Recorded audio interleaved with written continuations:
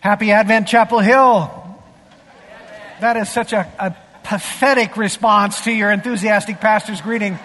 Happy Advent, Chapel Hill.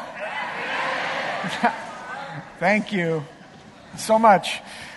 One other reminder for your Advent season, if you would like to pick up an Advent prayer guide, you'll find it in the Connect Center back there. Many of you have really appreciated the prayer guide that we've been using this year of prayer, and this will take us through the season of Advent. Hopefully you'll have better luck lighting your candles around your Advent table than we apparently are having. The Catholics would be disgusted with us. We can't keep one dang candle lit.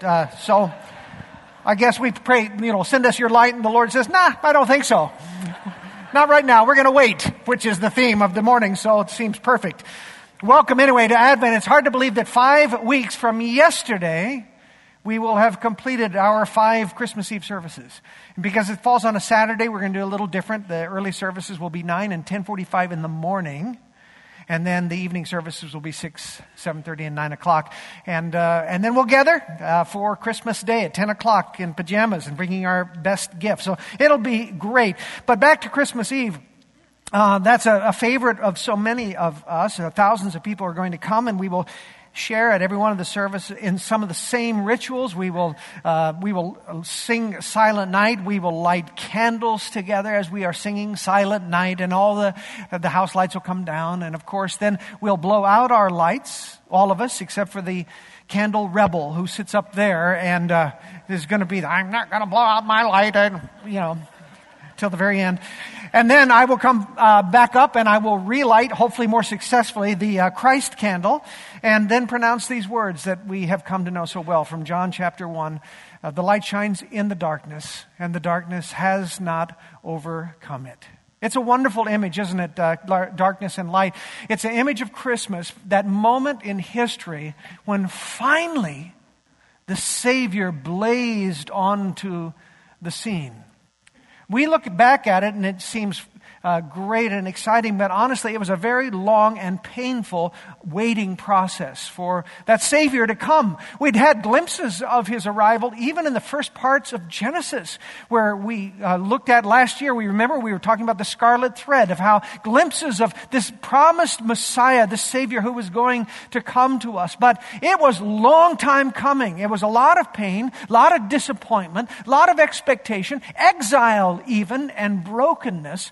It was a lot of darkness. Advent is a time of darkness as well as light, which is okay, actually, because you got to have the darkness to reveal the light. You can't appreciate the beauty, the brilliance of light unless you have darkness. This morning I got up for my normal walk to the newspaper tube, 1.2 miles. It was dark when I got up, and so I put a little light on the bill of my cap. Now, if you were to see that light during the daytime, you'd hardly notice it. It is a pathetic little thing. But I'm going to tell you, in the middle of that darkness, that little light shines bright. It is brilliant. You need darkness to really see the light. And that's what Advent is about. Advent is not just an extension of the shopping season. Advent for believers is an opportunity for us to prepare, to enter into the darkness of history, to remember what it was like to be longing for the coming of the Messiah, to be eager, to be anticipating His arrival, and finally then to have it burst onto the scene in the blaze of light that took place 2,000 years ago in Bethlehem. And so Advent is about darkness into which will burst the inextinguishable light. So this year, that's our theme, Send Us Your Light. And we're going to pause even more than usual. We're going to pause in Advent to really enter into the darkness before the light of dawn. And we're just not going to jump too quickly. And for one reason is it's more exciting. There's something exciting about the anticipation that comes. It's kind of like the darkness that settles in over the movie theater. Before then, the main attraction finally appears on the screen. You're eager and you're leaning in. There's another reason for us to enter into the darkness of the Advent season before the dawn, and that is that for many here, it's a reality for them. Despite the Christmas trees and, dare I say that? Christmas tree? Yes. The Christmas trees and the parties and the lights and the decor and all of the rest. The fact is that this is a very hard time for many. Very lonely, very hard time. You may hear, "'Tis the season to be jolly," but the fact is you don't feel very jolly, and so you kind of grit your teeth and go through it. It's a reality for many of us, and as part of our body, we're going to acknowledge that. So you might find it comforting to know that you're in good company, because when we look to our church fathers, our ancient fathers going back thousands of years, like King David, for instance, we discover that he too was someone who wasn't always jolly, who in fact went through hard times. And those times for our benefit have been captured in prayers that we call the Psalms. And so we have a chance to discover what it means to pray in darkness while you're still waiting for the light. What it means to pray when you feel forsaken. What it means to pray when you feel depressed. And what it means to pray when you are waiting in the darkness, but longing for the light. You know the light is coming. And so that's what we're going to be doing in these coming weeks. We're going to be talking today about what it means to wait. Cindy and I, a couple of weeks ago, flew back from a wonderful birthday getaway. It was a long flight. And it was made longer by the fact that we were seated in those chairs that do not recline. You know, the ones that you're sitting like this the whole time. Feel like a Jewish prayer, the whole time. And so I was quite eager for the flight to end. And when we were making our final approach to SeaTac from the north, and we saw the Space Needle, and we saw the great wheel on the dock there, I was quite excited. And we were coming in, and we were only hundreds of feet, literally hundreds of feet off the ground at SeaTac, when suddenly the pilot firewalled the throttles. The plane began to climb again and went sharply to the right. Now that got my attention. Suddenly everyone is, they're pulling out that card that they never read. Okay, what is this? Where is that exit row? Yeah. And so we began that turnaround. And I was already eager and waiting and ready to land. And it seemed like that next time around the airport was just interminable. We took another one long loop back north again, came around, and it was, oh, come on. And once again, we passed the Space Needle. Once again, we passed the Great Wheel. Once again, we were 300 feet above the runway. And we landed. So that was good. Woo! Turns out that there was a little SkyWest airplane that decided to play chicken with us the first time around. Sometimes it is good to wait. Sometimes it is good for us to wait. Although I'm not a great waiter. It is not one of my spiritual gifts. Those of you who know me well know that waiting is not what I was created for. I one time spent a lot of money on a faster internet service so that bar on the Netflix that indicates how quickly you're downloading something would go quicker. As it was an interminable 20 seconds from the time it started to the time it ended, and that is unacceptable. And so now we have something called on demand. I like it being on demand. It is very much the nature of our culture, isn't it? That we want things on demand. The fact is, though, sometimes you can't get things on demand. Sometimes you wait. Sometimes God wants you to wait. Turns out that sometimes waiting is one of the things that God uses to define and refine who we are. And so learning how to wait well is important, but I still don't like it. I don't like it. So on this first weekend of Advent, the season of waiting, the season of darkness before the light, I want us to listen to perhaps the most famous waiting prayer offered up by King David.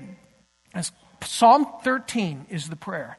And because apparently he didn't like waiting either. In fact, as you'll hear, there are some words that he repeats in the first part of that prayer. He repeats them again and again. That makes it very clear that he was sick and tired of waiting for the Lord to come through. Have you ever been there? Well, let's see what our big brother David can teach us about how to wait. Psalm 13. How long, O Lord, will you forget me forever? How long will you hide your face from me? How long must I take counsel in my soul and have sorrow in my heart all the day? How long shall my enemy be exalted over me? Consider and answer me, O Lord my God. Light up my eyes, lest I sleep the sleep of death. Lest my enemies say, I have prevailed over him. Lest my foes rejoice, because I am shaken. But I will trust in your steadfast love. My heart shall rejoice in your salvation. I will sing to the Lord, because he has dealt bountifully with me. This is the great word of the Lord. Let us pray. So, Lord, for those of us who cry out, how long, and all of us have, we pray the patience to wait for your coming, trusting that you are steadfast and true and bounteous in your gifts. Would you meet us this day as we wait to hear from you? For Christ's sake. Amen. So he gives another very subtle hint, David does, at the beginning of his psalm, that he's fed up with waiting. What's the phrase that he uses again and again? How long? Say it with me. How long? How long? How long? How long? 4 times he says it. It is known, in fact, as the How Long Psalm. Although Charles Spurgeon, the great Victorian preacher, once said it ought to be called the Howling Psalm, because we hear David howling out in his frustration to the Lord for not coming through in a timely fashion. How long? How long? How long? We don't know when David wrote this psalm, but he is obviously under attack by his enemies, which doesn't narrow it down very much, because David was under attack all the time. As a young man, he was under attack by King Saul because Saul was jealous of him. As an old man, he was under attack by his own son, Absalom, because Absalom wanted to take over the throne. In between, he was under attack by the Philistines all the time. So the guy always had enemies. We don't know exactly then when this happened, but it was one of those seasons in his life when David said, I have had enough. He's waiting for the Lord to deliver him, and so far God is a no-show. And the first verse of this fascinating little psalm actually captures this unremitting sense of suffering. How long, O Lord, will you forget me forever? English translators have had trouble with this weird sentence, and we have tried to fix it with punctuation. For instance, the version you just read goes, how long, O Lord? ? Will you forget me forever? ? That's ESV. The New Living Translation offers this, how long, O Lord, will you forget me? Forever? But in fact, the Hebrew has no break in the sentence at all. It is one long, run-on sentence. How long, O Lord, will you forget me forever? Can you hear the frustration? The endless frustration. And it is as if David is praying, listen, I am your anointed one. You are the one that chose me to be the king of your people, but you don't seem to be listening to me. And I'm just wondering, is this ever going to end? You seem to be hiding your face from me. I look like an idiot in front of my enemies, and my enemies look like heroes in front of me. So, I'm just got to tell you, God, I'm tired of waiting for you to come through. How long, O Lord, will you forget me forever? I'm not even going to ask if any of you can relate to this. This is common to every age, isn't it? The toddler who wants his toy and wants it now, right? The teen who waits to be picked for a team or waits to be invited to the dance. The young woman who waits for a man of marriageable material. The young man who waits for the career for which he has prepared himself. How long, O Lord, will you forget me forever? And then there's the even tougher and more poignant stories. The man who waits to hear if his wife is going to give him one more chance. The woman who, the couple who's waiting for the news from their fertility treatment. Or the woman that I heard from just this last Thanksgiving Day, who's waiting 2 more excruciating months to find out if she has breast cancer or not. How long, O Lord, will you forget me forever? I understand a little bit about waiting in my own life. Early on in my ministry, I just longed to be married. I wanted to have a partner to share my life and my ministry with. But when I hit my 30th birthday, I was pretty sure that all my best days were behind me. And I was going to be a single bachelor pastor forever. And you laugh, but it was real to me at that time. In 2007, the church and I ended up in a lawsuit that lasted for 7 years. It was the most excruciating season of my life hitherto. And then this last year, I waited 4 months to find out if I had prostate cancer. So I can empathize with all of us who have gone through seasons of waiting. We've all been there. So if you're a frustrated waiter at some point in your life, just raise your hand. Ever? Yeah. If you're not raising your hand, you're a liar.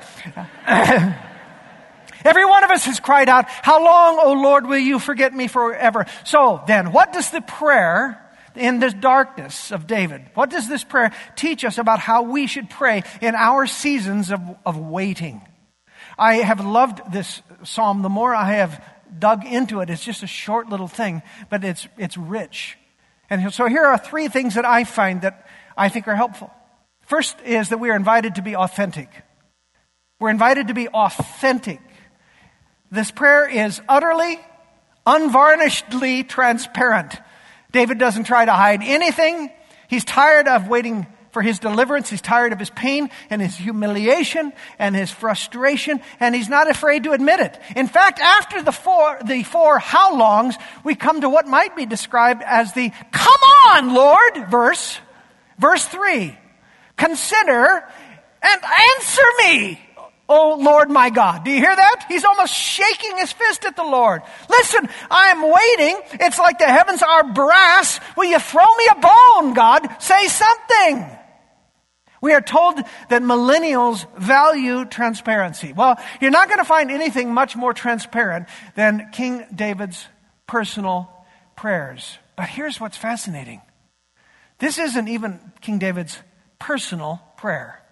Any of you have your Bible open to the psalm? And if so, could someone shout out, what is the heading to the psalm? Psalm 13?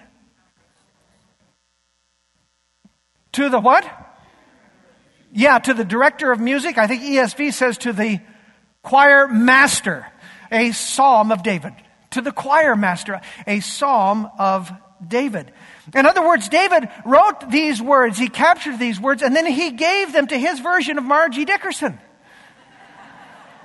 He said, I got this great little ditty. I want you to put it to music, and then we'll sing it together for the whole church. That must have been quite an anthem. You got the basses going, my life sucks, my life sucks, my life sucks. And the altars are going, why doesn't God ever answer my prayers? Sopranos, how long, how long?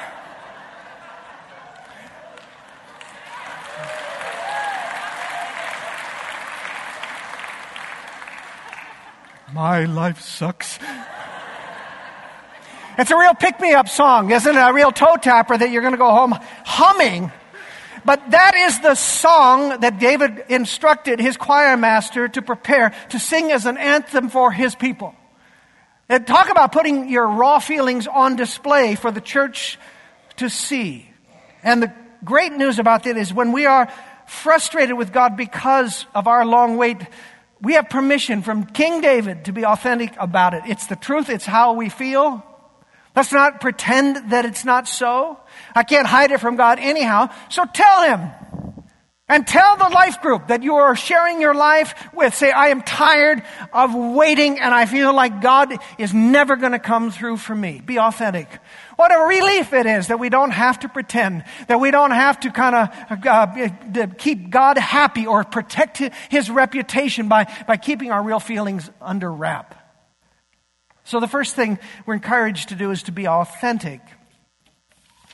The second insight I think this psalm gives us is this. Avoid bad advice. When you're in the waiting room, you would really like to get out of it, and so you're going to tend, if God's being silent, to listen to other voices. And this doesn't immediately present itself, but it's actually found in verse 2, where David says, "How long must I take counsel in my soul?" The literal Hebrew meaning of that is, how long must I layer plans? In other words, lay down plan upon plan. Come up with better human ideas, better advice, better plans to deal with this problem. This is a man who's going to think his way out of his problem. And of course, I completely relate to this one because I am the schemer. I am the thinker. I am the fixer. I can, just ask my wife, I can spin out about a dozen scenarios and then I'll have 10 plans for how I'm going to fix every one of those scenarios. And I think David is right here too. David warns us though, when God is slow in answering you, don't be too quick to fill in the blank. Let me tell you another airplane story. November 11th, 1965, United Airlines Flight 227 was on final approach to Salt Lake City. But he was too high and coming in too fast. The tower called him and they suggested that he go around one more time. His own co-pilot suggested that he go around one more time. And we know that because we have the flight recordings. And yet this pilot, he had his own ideas in mind, his own plans in mind. He was going to land it this time. And in fact, at one point, we have a recording of him telling the co-pilot to shut the F up because he was going to land this airplane. And he did land the airplane, 340 feet short of the runway. And 43 people were killed, including my wife Cindy's father, on his 35th birthday, coming back early for a birthday party. All because this man had a plan in mind. All because he didn't want to wait. All because he did not want to go around one more time. Bad advice.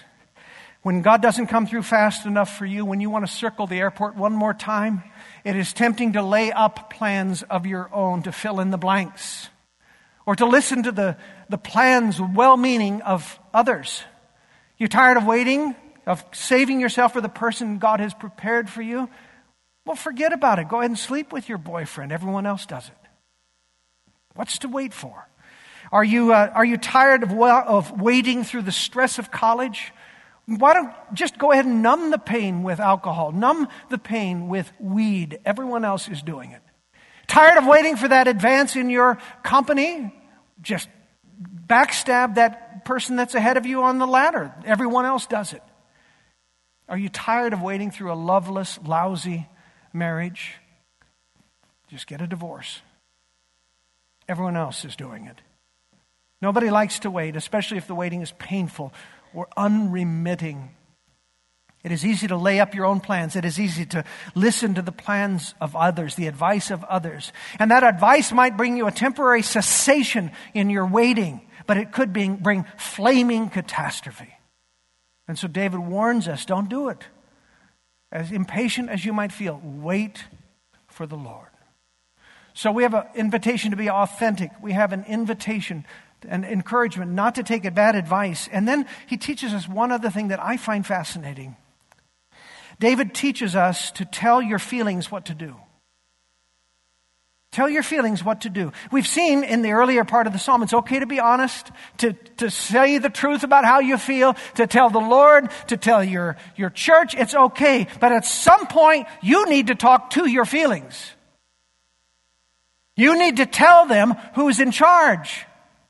And we discover this in the last verse of the psalm. But I have trusted in your steadfast love.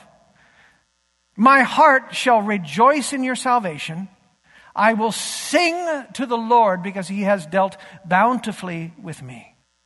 I listened this week to one preacher preaching on Psalm 13, and he said that it's amazing how from verse 1 to verse 6, in 6 short verses, David moves from frustration to faith because he prays the right way. And by the time he lands in verse 6, All of that frustration he was feeling in the first part when he was howling at the Lord, it's all gone. And I say, hogwash. Hogwash. David still feels at verse 6 just the way he felt at verse 1.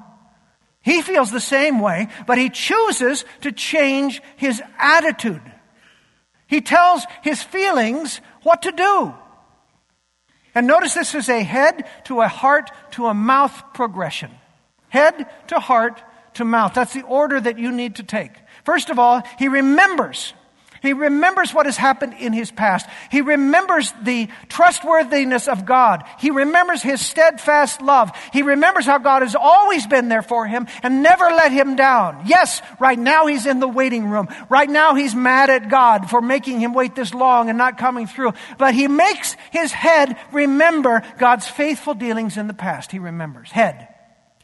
And then with that memory in hand, he tells his feelings what to do. He tells his heart to rejoice because of how God has saved him again and again. My heart shall rejoice. My heart shall rejoice in your salvation.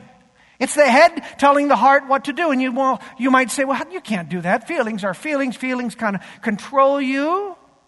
What you feel, you feel. You know, that is true. What you feel is what you feel. But take it from me. If you wallow in your feelings, if you coddle your depression, you only send yourself into a steeper tailspin. I know this from my own struggles with depression. I call it toilet bowling. You begin to spin around faster and faster, and you're going down, down, down, down the toilet. You can, in fact, tell your heart how to behave. You can, in fact, tell your heart to rejoice, as he says he will. To joy again and again. How do I know that? Because of the verse I'm encouraging you to memorize from Philippians 4. What does Paul say? Rejoice in the Lord always. Again, I will say, rejoice. Later on, he goes on to say, do not be anxious about anything, but in everything, by prayer and supplication and so forth. Let your requests be named. Rejoice in the Lord always. And we might say, well, do you recall when Paul told his Philippian friends that they ought to joy and joy and joy again in the Lord? What was his circumstance? He was in jail waiting for the executioner's sword. Surely he must have been frightened in that moment. And yet, he says, despite all of that, rejoice in the Lord always. Let me say it again. In case you didn't get it the first time, again, I say, rejoice. Head to heart. And then finally to mouth. His last line is, I will sing to the Lord, because he has dealt bountifully with me. And so the final step in triumphant waiting comes when with our mouths we speak or we sing of what the head remembers, and we've told our heart to celebrate. We trade whining for blessing. We speak of God's bounty. We praise thanksgiving for his faithfulness. We recite to our friends and our family not just our woes of our waiting, but the wonders of God's kindness and faithfulness, the bounty of his blessings. That is what we speak. How often we find reason to complain because we have to circle the airport one more time, and we forget to speak words of praise and gratitude to and about a God who has poured out upon us every possible blessing in our lives. Words that we could speak that would go something like this, which I'm also encouraging you to memorize from Philippians 4:8. Whatever is true, whatever is honorable, whatever is just, whatever is pure, whatever is lovely, whatever is commendable, if there is any excellence, if there is anything worthy of praise, what? Think about these things. We speak what we think, what we control our heart to rejoice about. Seems to me on this Thanksgiving weekend it's perfect, right? To remember that the Lord has dealt bountifully with us. Even if right now you are in a season of waiting and I look out and I see the faces of people who I know that's exactly where you are. Even if you're circling the airport, we choose to remember. And we tell our hearts to rejoice. And then we sing to the Lord, for he has dealt bountifully with us.